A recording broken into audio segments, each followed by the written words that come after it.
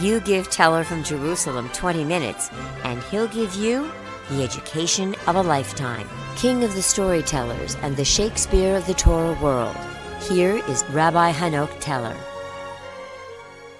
Welcome everyone to Teller from Jerusalem, and I'm your host, Hanoch Teller.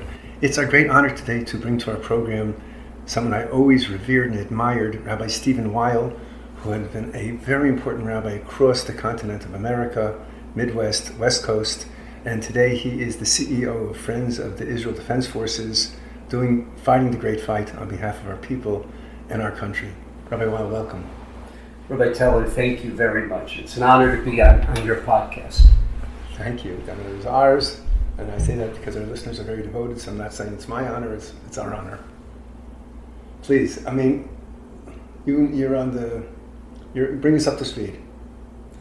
So I'm going to sort of take almost a counterintuitive angle in our conversation, and please feel free at any time to interject. Unfortunately, whether it's the mass media, whether it's in academia, I don't believe they portray what's happening with its global consequences. And what do I mean by that? If you look at the world today, let's assume there's 1.5 billion Muslims. Might be 1.6 billion. 1.4 billion are Sunni, and 100 million are Shia. Sunnis and Shia both practice Islam, but what's the difference? A disagreement 1,400 years ago over one simple question. Who would lead the Muslim community following the death of the Prophet Muhammad in 632 AD? Some believed that the Prophet Muhammad's cousin Ali was the rightful immediate heir, while others thought Abu Bakr, one of his oldest friends, was the better choice. Today, they share a lot of similar beliefs and practices, but Shia believe religious leadership must come from the Prophet Muhammad's descendants, while Sunnis don't. Of the 1.6 billion Muslims in the world, about 87 to 90% are Sunni and 10 to 13% are Shia.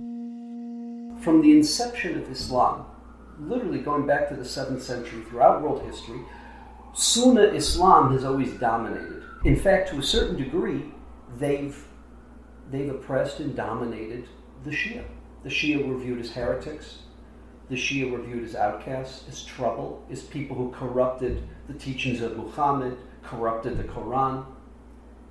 For the first time in world history, for the first time in Islamic history, today you have Shia Islam dominant, where Sunni Islam is sitting there, we have a phrase in Yiddish, zittering. They're literally in fear and awe of this Islamic caliphate, this hegemonic Shia Islamic caliphate that goes from the Arabian Gulf all the way through the Mediterranean. So why are they rolling over? Because militarily, what's happened, if I can use an analogy, let's go back 2 generations. Hitler had a Wehrmacht, he had a German army, but Hitler also had the SS. Now, to be a member of the SS, you had to take a personal oath of allegiance to the Fuhrer himself. Your blood type was tattooed on your chest. You had to go back into church records and show that you were pure Aryan. These were the most loyal Nazis, and as a group, probably the most lethal group of the SS, because their job was the annihilation of anyone who wasn't Aryan. The Jews, the gays, the Roma, the political prisoners, the socialists, the communists, that was their job, was to eradicate them. And they didn't defend Germany. They didn't fight for Germany. They fought for Hitler personally, for his personal wars. So I'm using that as an analogy. The Iranian army today, after the Shia revolution in the 70s, brought to us by Jimmy Carter, after that revolution, so you have an Iranian army, that's not a particularly potent army. But what the Ayatollahs, the supreme Ayatollahs and the Imams created was something called the IRGC, the Iranian Republican Guard Corps. The IRGC is a personal army whose job was to spread the revolution, to spread the Shia revolution. And over the course of the last 30 years, the IRGC has created 6 proxies, very dangerous proxies. And let's discuss them for a few minutes. The Houthis, in Yemen, there's a fight between the Sunnis and the Shia. Iran began supporting the Houthis. The Houthi movement accepted Iran's support, but resisted direct interference. For the Iranians, the Houthis being a counterforce to Saudi interests was enough. The Houthis achieved initial military success, which provoked more Saudi-backed government force. The parties then reached a ceasefire agreement in 2010. A year later, when the Arab Spring reached Yemen, the Houthis were one of many groups calling for Saleh to step down. And when he did, the Houthis joined a national dialogue. But they were unhappy with the outcome, as it would reduce their territorial autonomy. The new president, Abdurrabbu Mansur Hadi, also backed by the Saudis, had trouble stabilizing the country. He couldn't stop al-Qaeda attacks, and fuel prices and unemployment began to skyrocket. This provoked a new rebellion. This time the Houthis allied with their once sworn enemy, former President Saleh, who still had military forces loyal to him. By 2015, Houthi rebels had toppled the government and gained control of Yemen's major cities. When they entered Sana'a, they rebranded themselves as Ansar Allah, or the Helpers of God, and opened air traffic between Tehran and Yemen, promising cheap oil. Across the northern border, Saudi Arabia's king Salman bin Abdulaziz ascended the throne and saw the Houthis as a dangerous and an important pawn in the proxy war against Iran. Saudi Arabia formed a coalition with other Arab states backed by the US, UK, and France and began strikes on the Houthis.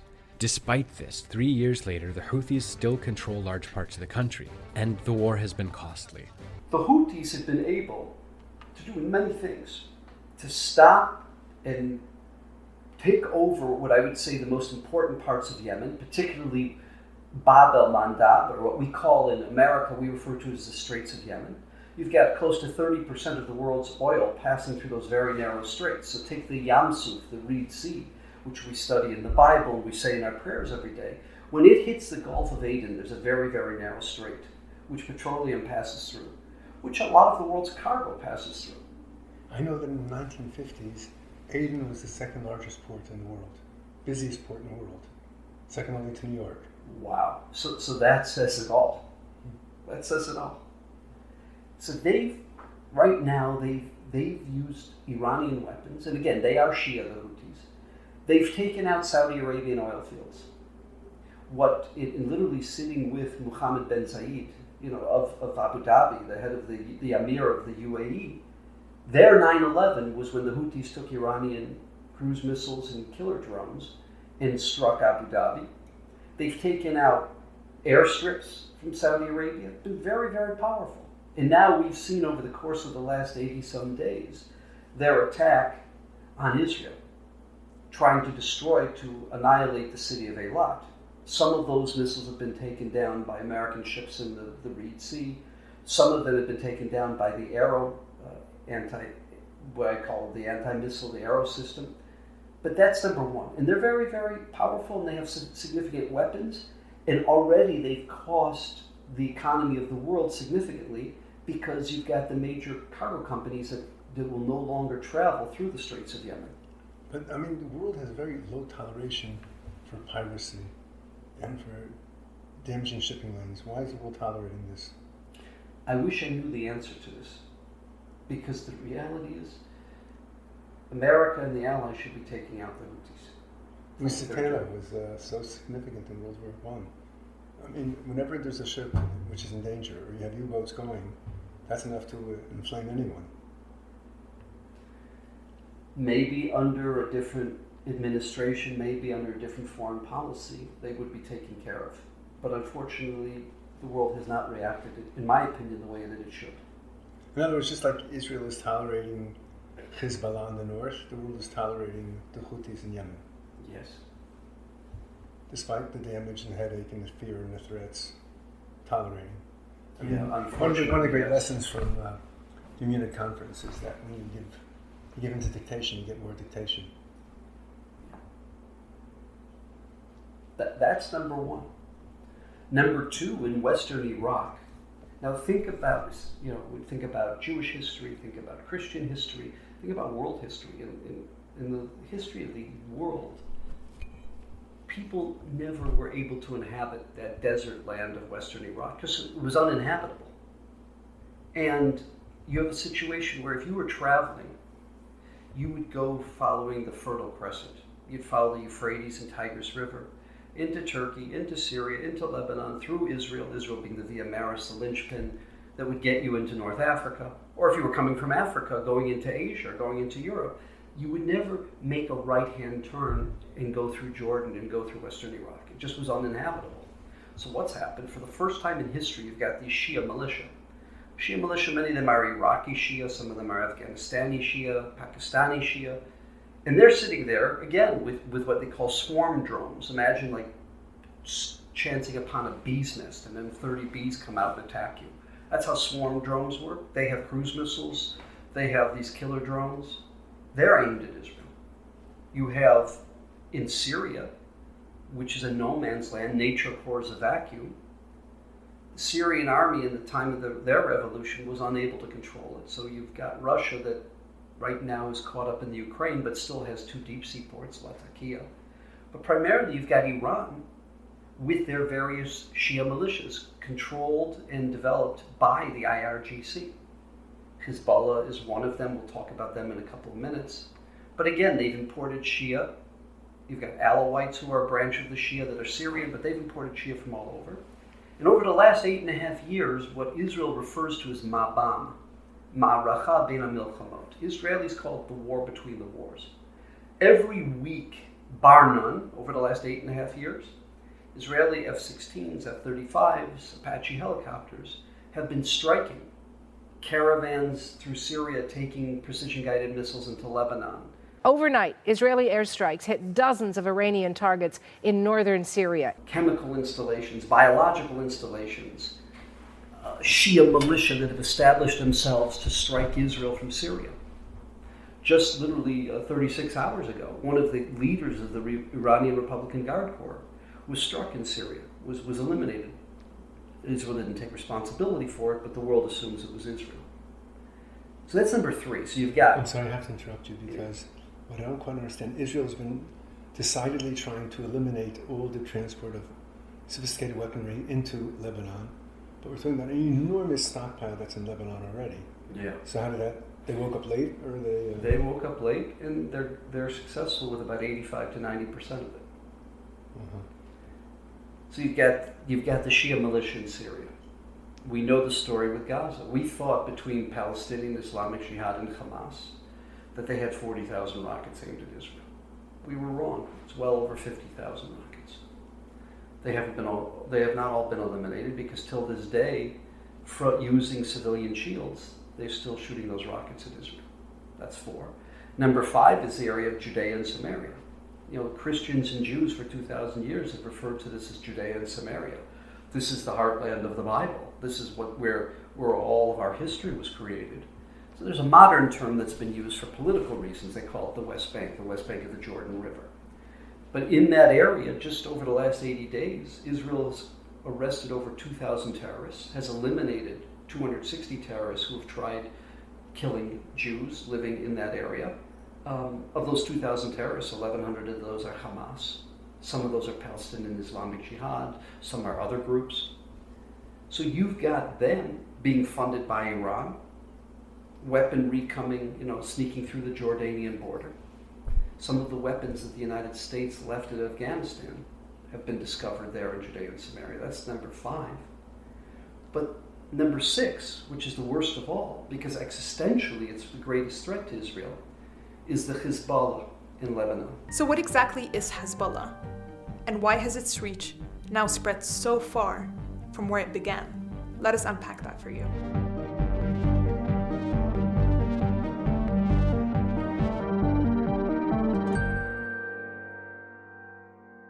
Part of the reason why Hezbollah is so difficult to pin down is that it's an organization that spans many categories.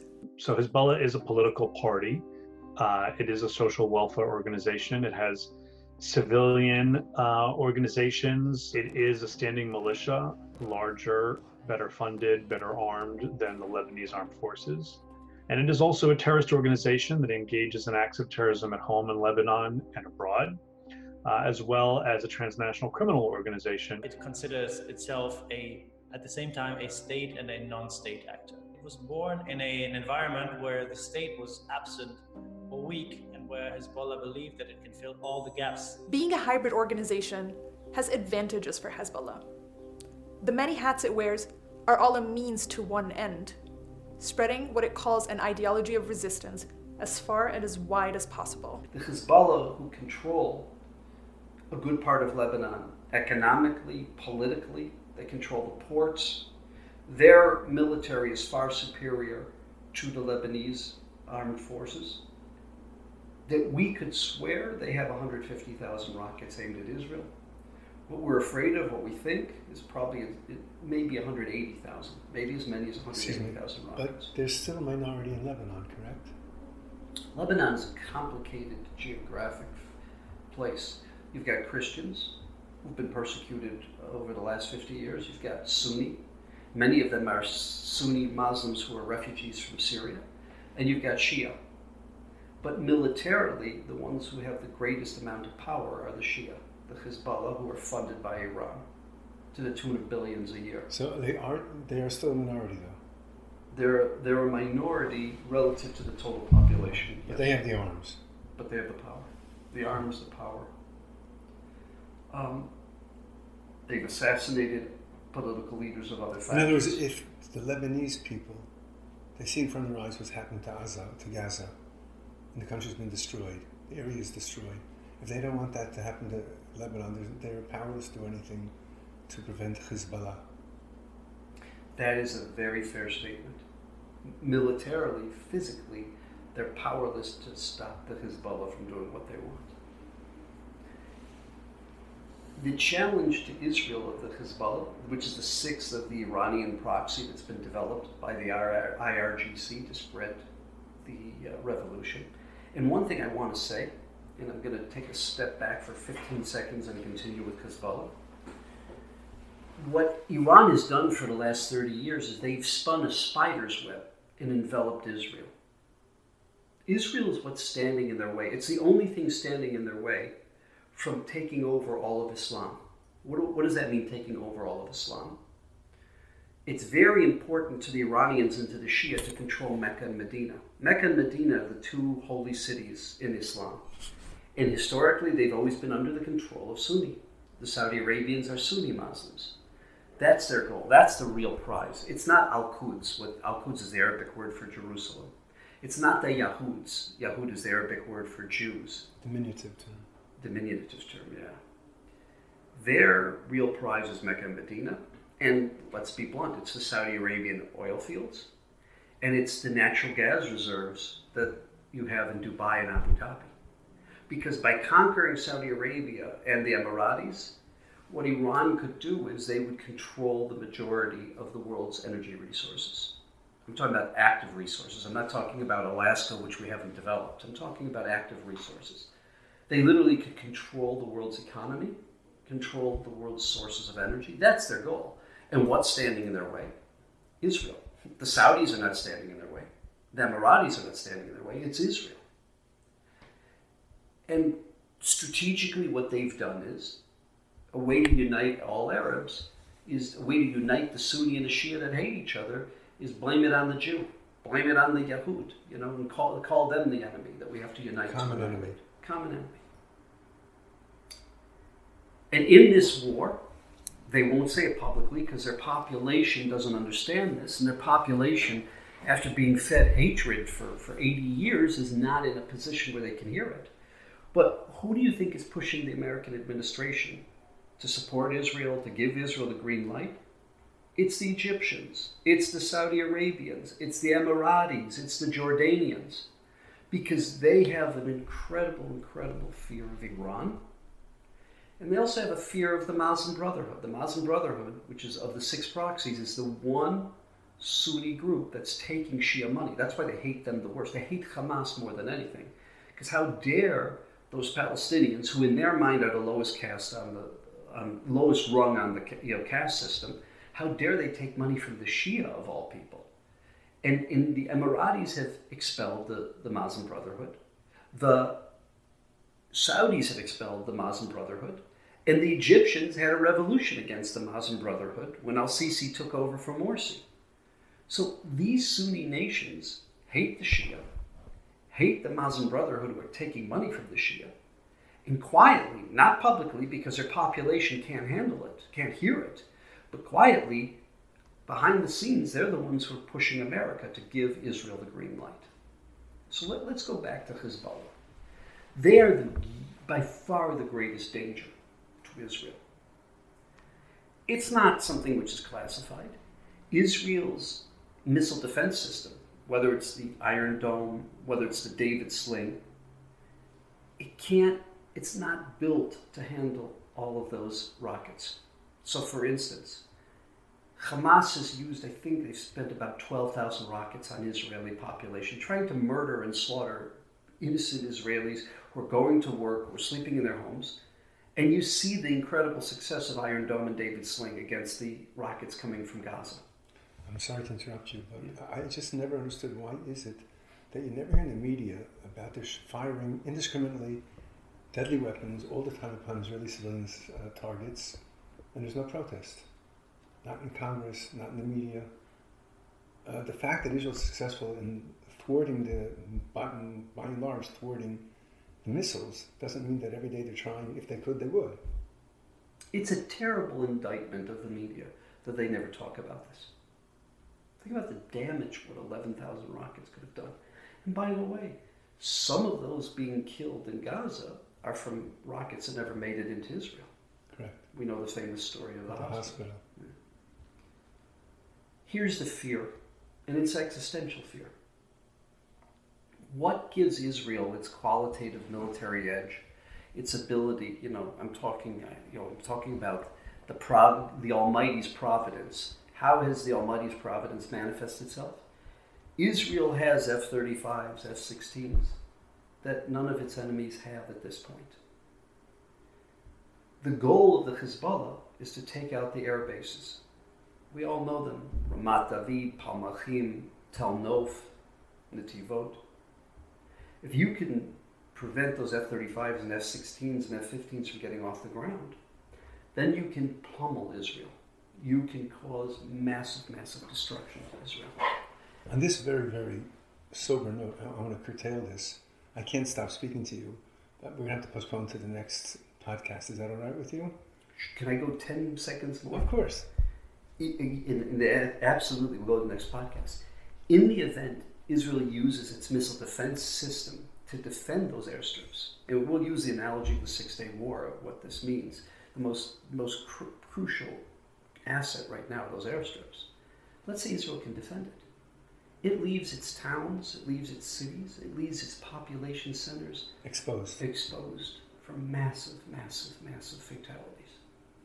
And let's pick it up on the next podcast, because I hate to leave it on a downer. The goal is not to leave it on a downer. Yeah. The goal is to talk about the challenge of Hezbollah and how Israel, that's the ultimate war, that's the ultimate threat, and how Israel has to deal with that, and how hopefully Israel could defend itself against that. I have no doubt that everyone's going to come back to hear Rabbi Weil tell us the good side of all this, because right now this is a doomsday situation. Thank you very much. We'll speak to you again the next podcast. And before we conclude yet again, it is very rabbinic to conclude several times, an important announcement. Our clever sound engineer has pointed out that we've been in Season 2 for several years. Good catch, Howard. To modestly rectify this inaccuracy, we're going to conclude our exceptionally long Season 2 with another character installment that will drop, God willing, on January 24, about the life and methodology of Rabbi Yehuda Kellemer. And here's a good reminder to pick up my recently released biography about Rabbi Kellemer, available at my website, www.hanachtteller.com, where it may be acquired at a discount. And while you are there, look at all the other titles. After a character installment dropping on January 24, we will go on a short break. That is an announcement that's been labeled as important. Note, Teller from Jerusalem is going on a break to prepare for Season 4. Correct. To compensate for the inaccuracy, we're skipping from Season 2 to Season 4, and will resume broadcasting on March 6, 2024, please God. This affords you listeners an opportunity to catch up on any of the nearly 100 episodes that you may have missed. Each episode is an education that stands alone and need not be listened in sequence.